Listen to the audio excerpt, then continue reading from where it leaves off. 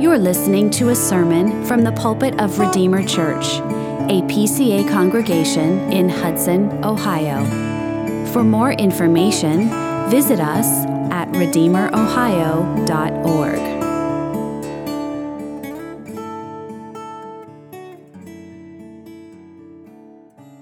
Well, if you would turn with me in your Bibles to the book of Acts, chapter 15.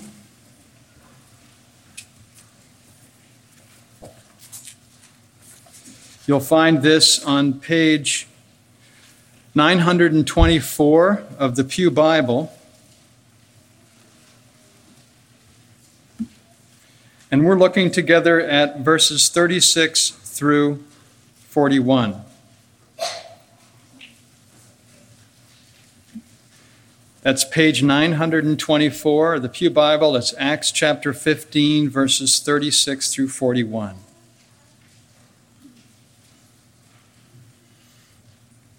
Hear the word of God. And after some days, Paul said to Barnabas, "Let us return and visit the brothers in every city where we proclaim the word of the Lord and see how they are." Now Barnabas wanted to take with them John called Mark, but Paul thought best not to take with them one who had withdrawn from them in Pamphylia and had not gone with them to the work. And there arose a sharp disagreement, so that they separated from each other. Barnabas took Mark with him and sailed away to Cyprus. But Paul chose Silas and departed, having been commended by the brothers to the grace of the Lord. And he went through Syria and Cilicia, strengthening the churches. You know, one of the aspects of Scripture that I greatly admire is its absolute integrity. It tells us things as they are. It doesn't pull its punches. If you've never heard that phrase, pulling a punch means to be less forceful or less severe. There's no attempt in Scripture, in other words, to gloss over the flaws and the failures of God's people. It describes the saints with unparalleled frankness and transparency. And it acknowledges their strengths and at the same time gives equal time to their weaknesses. So the episode before us is a perfect example. It must have been quite embarrassing to the church, to be honest with you. Two great leaders in conflict with one another, leading to a separation or a division. And these men, as you know, were giants in the faith, known among all the churches. And on the heels of the council's decision to promote unity, there is disagreement. Paul and Barnabas are at odds with one another, and the contrast couldn't be more striking. It reminds me of that remarkable disparity in the experience of Peter. You remember, one moment he confesses Christ, and the next moment Jesus rebukes his satanic resistance. He turned and said to Peter, "Get behind me, Satan. You're a hindrance to me, for you're not setting your mind on the things of God, but on the things of man." Even the best of saints have flaws. So here Paul and Barnabas, ambassadors of peace, are at odds with one another. And while on the surface it's discouraging, I think at a deeper level it's encouraging, as we'll find. In a strange sort of way, to know that they too were sinners encourages me. They struggled with sin just like you and me. It was a sharp disagreement. And yes, their teaching and their preaching and their writing may have been inspired, but they had not yet been fully delivered from the remnants of sin, and they struggled. Paul would say near the end of his life, "Christ Jesus came into the world to save sinners, of whom I am the foremost." That's inspired writing.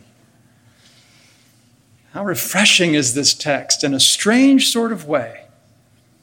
The realism, I think, in these verses is reassuring, because while the human condition is bleak, God's grace is absolutely amazing.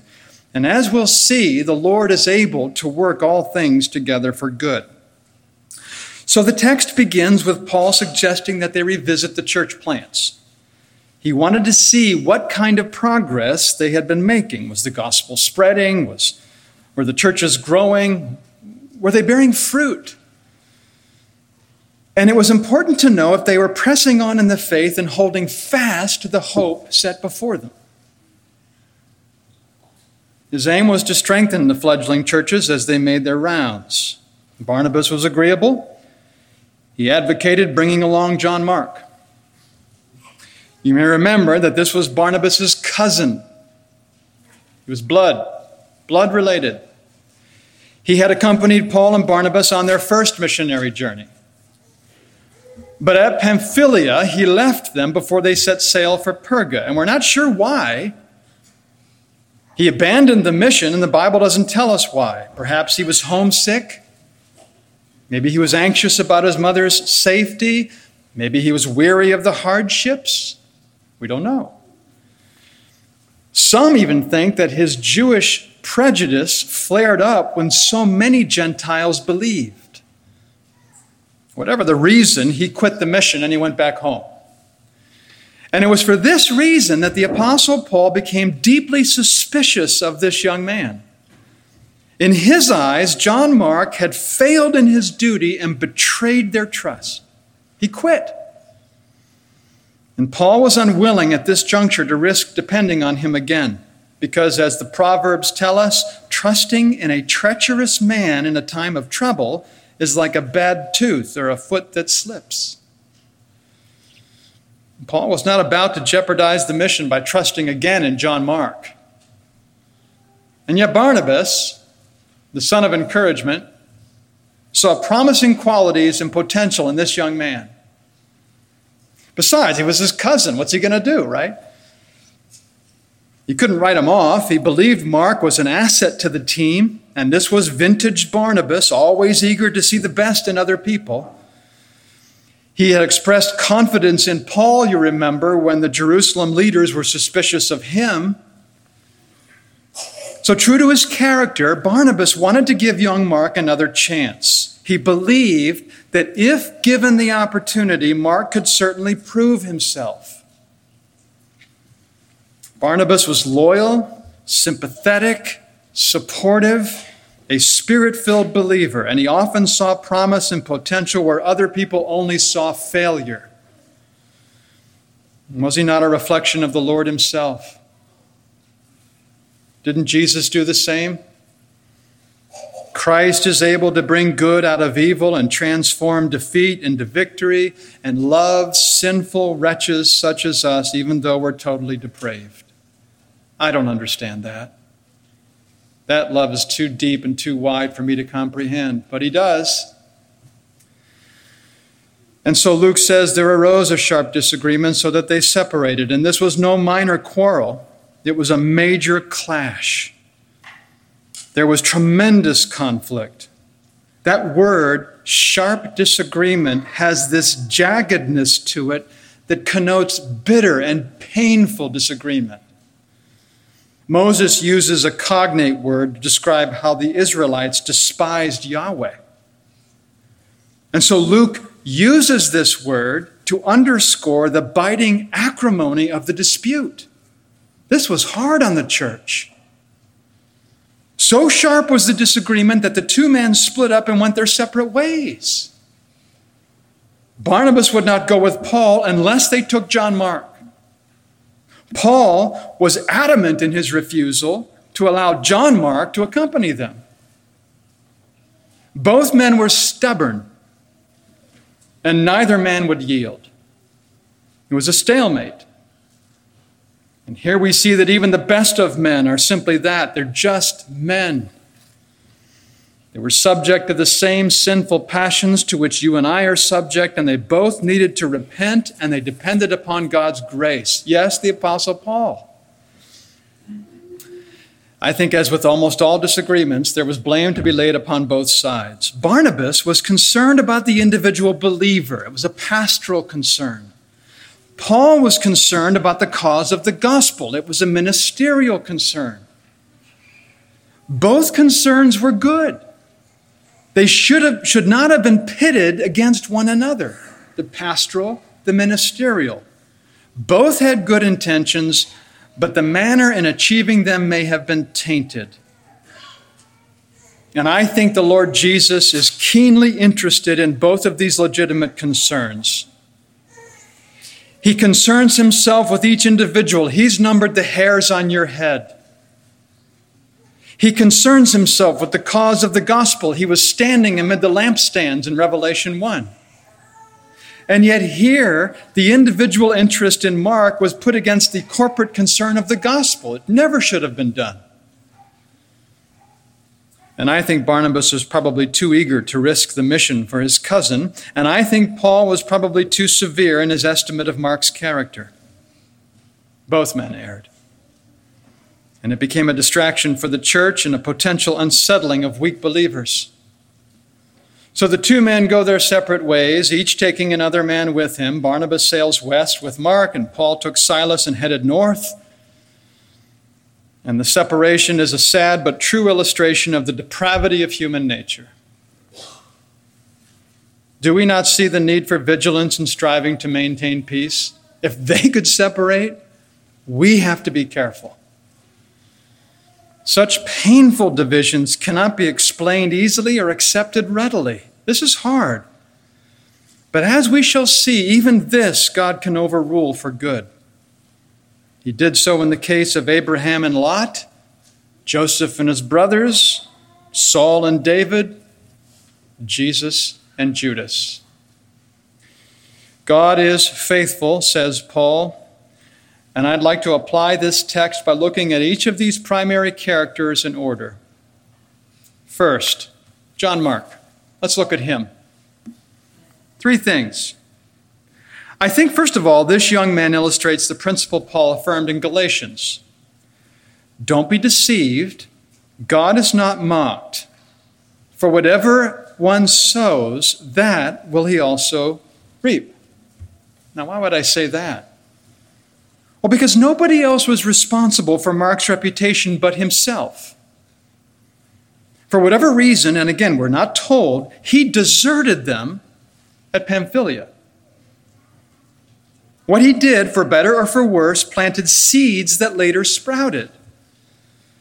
It would take him time and consistency to overcome the ill repute of being a quitter. And for the time being, he had to live with the consequences of his actions. And I think it's a lesson for everybody, because each and every day you and I are sowing seeds. Our words and actions are planted in the gardens of our lives. And as Paul goes on to say, the one who sows to his own flesh will from the flesh reap corruption, but the one who sows to the Spirit will from the Spirit reap eternal life. Everything we do and everything we say has consequences. Every idle word will be judged. All the things we do and say today will reap a harvest tomorrow. The nature of tomorrow's harvest will depend upon the type of seeds we sow today. And of course, sincere believers can't lose their salvation. God has made a promise, but even true Christians can endure the temporal consequences of sin. We can be sure that John Mark had learned a valuable lesson from all of this, because it's not easy being a Christian. You know that. So often our decisions are hard to make. We also notice that Mark sailed to Cyprus for the Gentile mission, and I think this took a good deal of courage in light of his previous embarrassment. No one else seemed to have any confidence in him, at least not in Antioch. And I say this because Luke seems to suggest in verse 40 that the local church sided with Paul on the issue. Look what it says in verse 40. Paul chose Silas and departed, having been commended by the brothers to the grace of the Lord. Well, there is no indication that the church commended Barnabas and Mark. The great apostle Paul himself considered Mark a deserter. And most young men, I think, would have wilted under that kind of pressure. But he had the support and encouragement of faithful Barnabas, but it required a courage. And I think this is one of the evidences we find of Mark's call to the ministry. I think it very unlikely that he would have persevered if he hadn't been called. People who are not called by God will eventually wither under the blistering criticism that comes along. Yes, even in the church. It is the call of God that gives a person this kind of godly courage. When he calls, there is nothing on earth that will dissuade you. I remember having a discussion about 15, maybe 17 years ago. Linda could probably tell me for sure, but we were in our house having lunch on a Sunday afternoon with a young man who was trying to discern whether or not he was called to the ministry. Fine young man. Very talented, extremely bright, already proven in a different vocation, already. But now he came to lunch wondering if he should seek the pastorate. So he's asking me, and I'm asking him all kinds of questions. And I finally told him point blank, I don't think you're called. It was hard to say. But because of his uncertainty and his vacillation and his personal willingness or desire to do anything else, I said, I don't think you're called. He ended up taking a church. He was there 2 years and he left. And it proved I was right. Because the ministry is something to which God must call you. It is the worst job in the world if you're not called. And it's the only job if you are. Uncalled people will give up. They might in due course go AWOL. But not you. If you're called, you know in your heart that God has summoned you. And so Mark presses on, embarrassed, deserter, suspected. He knew he had been called, and he wasn't about to desert again. He had a major setback. It was a colossal failure, but he got right back in the saddle, and by God's grace, he was what he was, and we have his gospel to prove it. The Gospel of Mark. Along these lines, I think we have to take note of God's grace in Mark's life, because over time, the Spirit had sanctified him, and he had become a faithful, fruitful man of God. And by the end of Paul's life, fascinating, by the end of Paul's life, Mark's reputation had been transformed. Listen to what he says. Luke alone is with me. Get Mark and bring him with you, for he is very useful to me for ministry. This is the same deserter that he didn't want to come earlier. And so Paul not only was reconciled to Mark, but he valued his contributions to the cause. And I think it's encouraging because it illustrates how God works in all of our lives. For anybody in this room who has blown it, no matter how low you have sunk, you are redeemed. God's grace is so abundant that the worst can be overruled for good. He raises up the poor from the dust. He lifts the needy from the ash heap to make them sit with princes and inherit a seat of honor. Interestingly, in his letter to Philemon, Paul calls Mark his fellow worker. Peter went so far in his affection for him as to describe Mark as his son. That's not the way to describe a loser. Mark was lifted from the ash heap. How about you? How low have you sunk at seasons in your life? How bad have you blown it? Probably not as bad as I have. Very bad. Are you worse than Mark? David was an adulterer and a liar and a murderer. Peter denied his Lord 3 times, and Paul persecuted the very bride of Christ. So be of good cheer. The blood of Jesus can cleanse you from all sin. But second, there was Mark first. Second, there's Barnabas. Steadfastly loyal almost to a fault. And this was the nature of the man. He was truly a son of encouragement, and God provided him when there was nobody else to believe in Mark. Everyone else had focused upon Mark's failure, but Barnabas, he highlights Mark's strengths. And he's willing to risk his own reputation for the sake of his cousin. And you don't find that kind of encouragement often. It's a rare thing, even in the church. We have to ascribe all the praise for Barnabas to the redeeming grace of God. And here was a man who was cheerful, good-natured, large-hearted, charitable. He was skilled in offering comfort and speaking peace to a wounded heart. And he could apply the gospel balm to the most grieved and troubled conscience. That's Barnabas. There's some new children coming. Barnabas is a great name. Here was a man outfitted by grace to heal and bind up bruised reeds, and he was a gift to the church. And he's not the only one. There have been countless encouragers throughout the history of the church. They help us navigate the valleys, don't they? They rejoice with us on the peaks. They strengthen us when we need to be strengthened. I'm sure that you can look back and you can recall certain people whom God has placed in your life to do this very thing. Humanly speaking, you could not have made it without their support. You take a minute and think about that. The afflictions, the disappointments would have been far too much for you. So thank God for those like Barnabas who are sons of encouragement. And how often are you and I tempted to write somebody off who's failed? I know I am. I'm ashamed to say it. Because if God treated me the way that I'm tempted sometimes to treat others, I'd be lost. God's grace is freer and deeper and wider and sweeter than we can ever imagine. And the Bible describes it as sovereign grace, immeasurably rich. It's surpassing and manifold and all-sufficient and superabundant.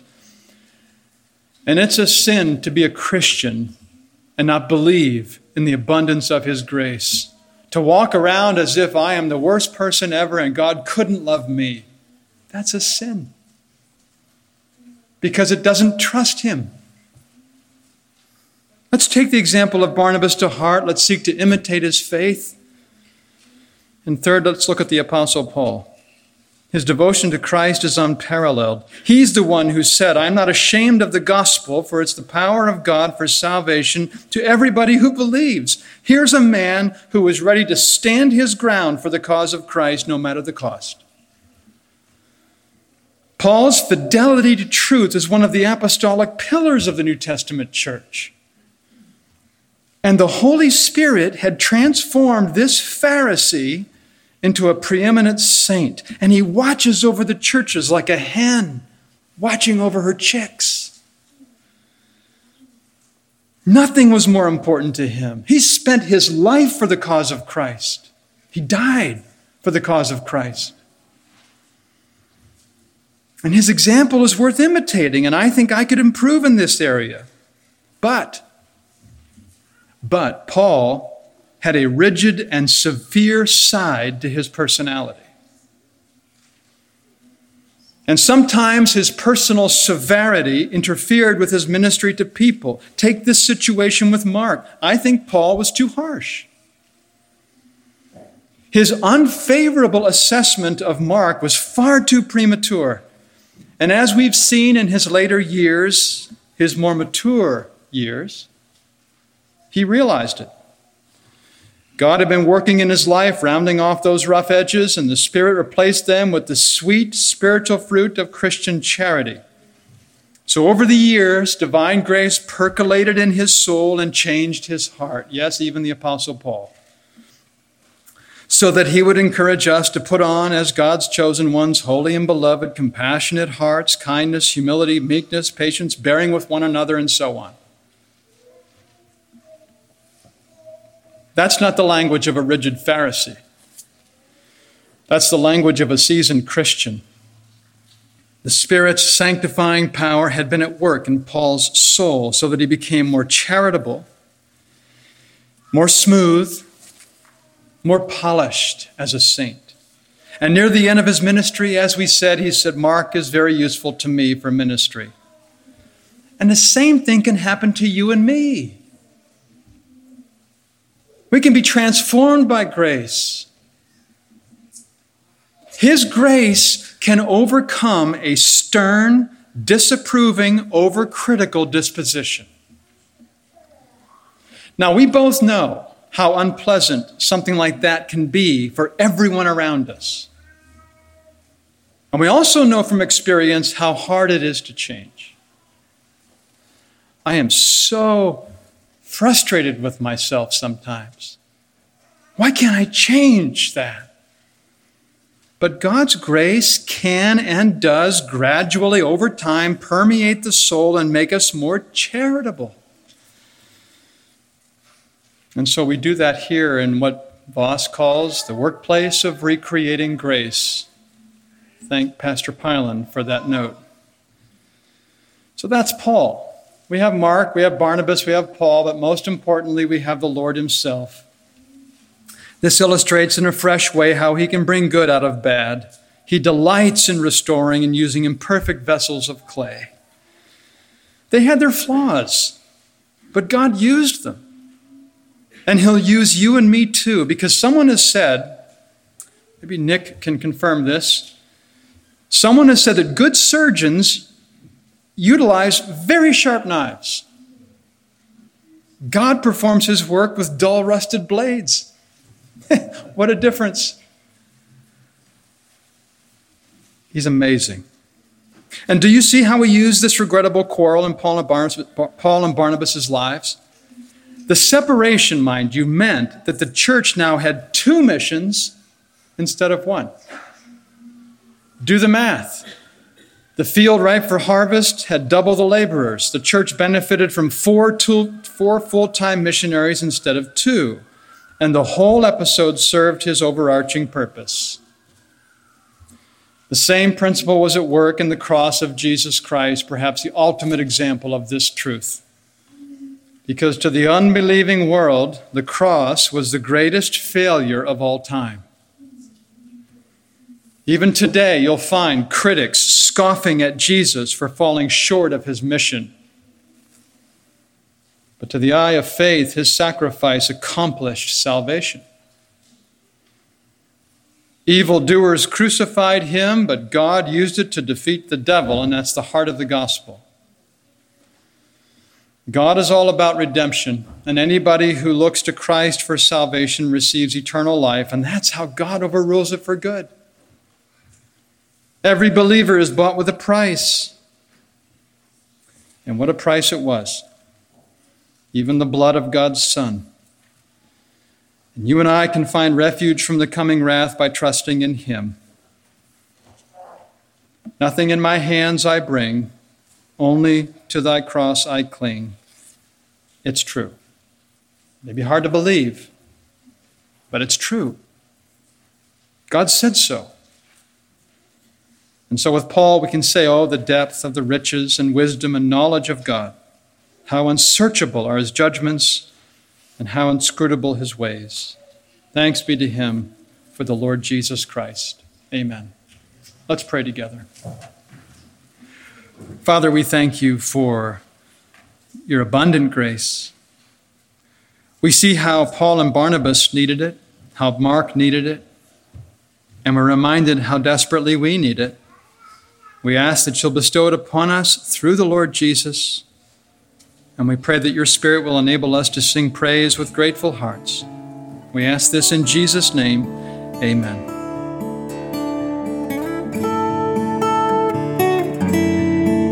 Thank you for listening. For more information or to connect with us, visit us at redeemerohio.org.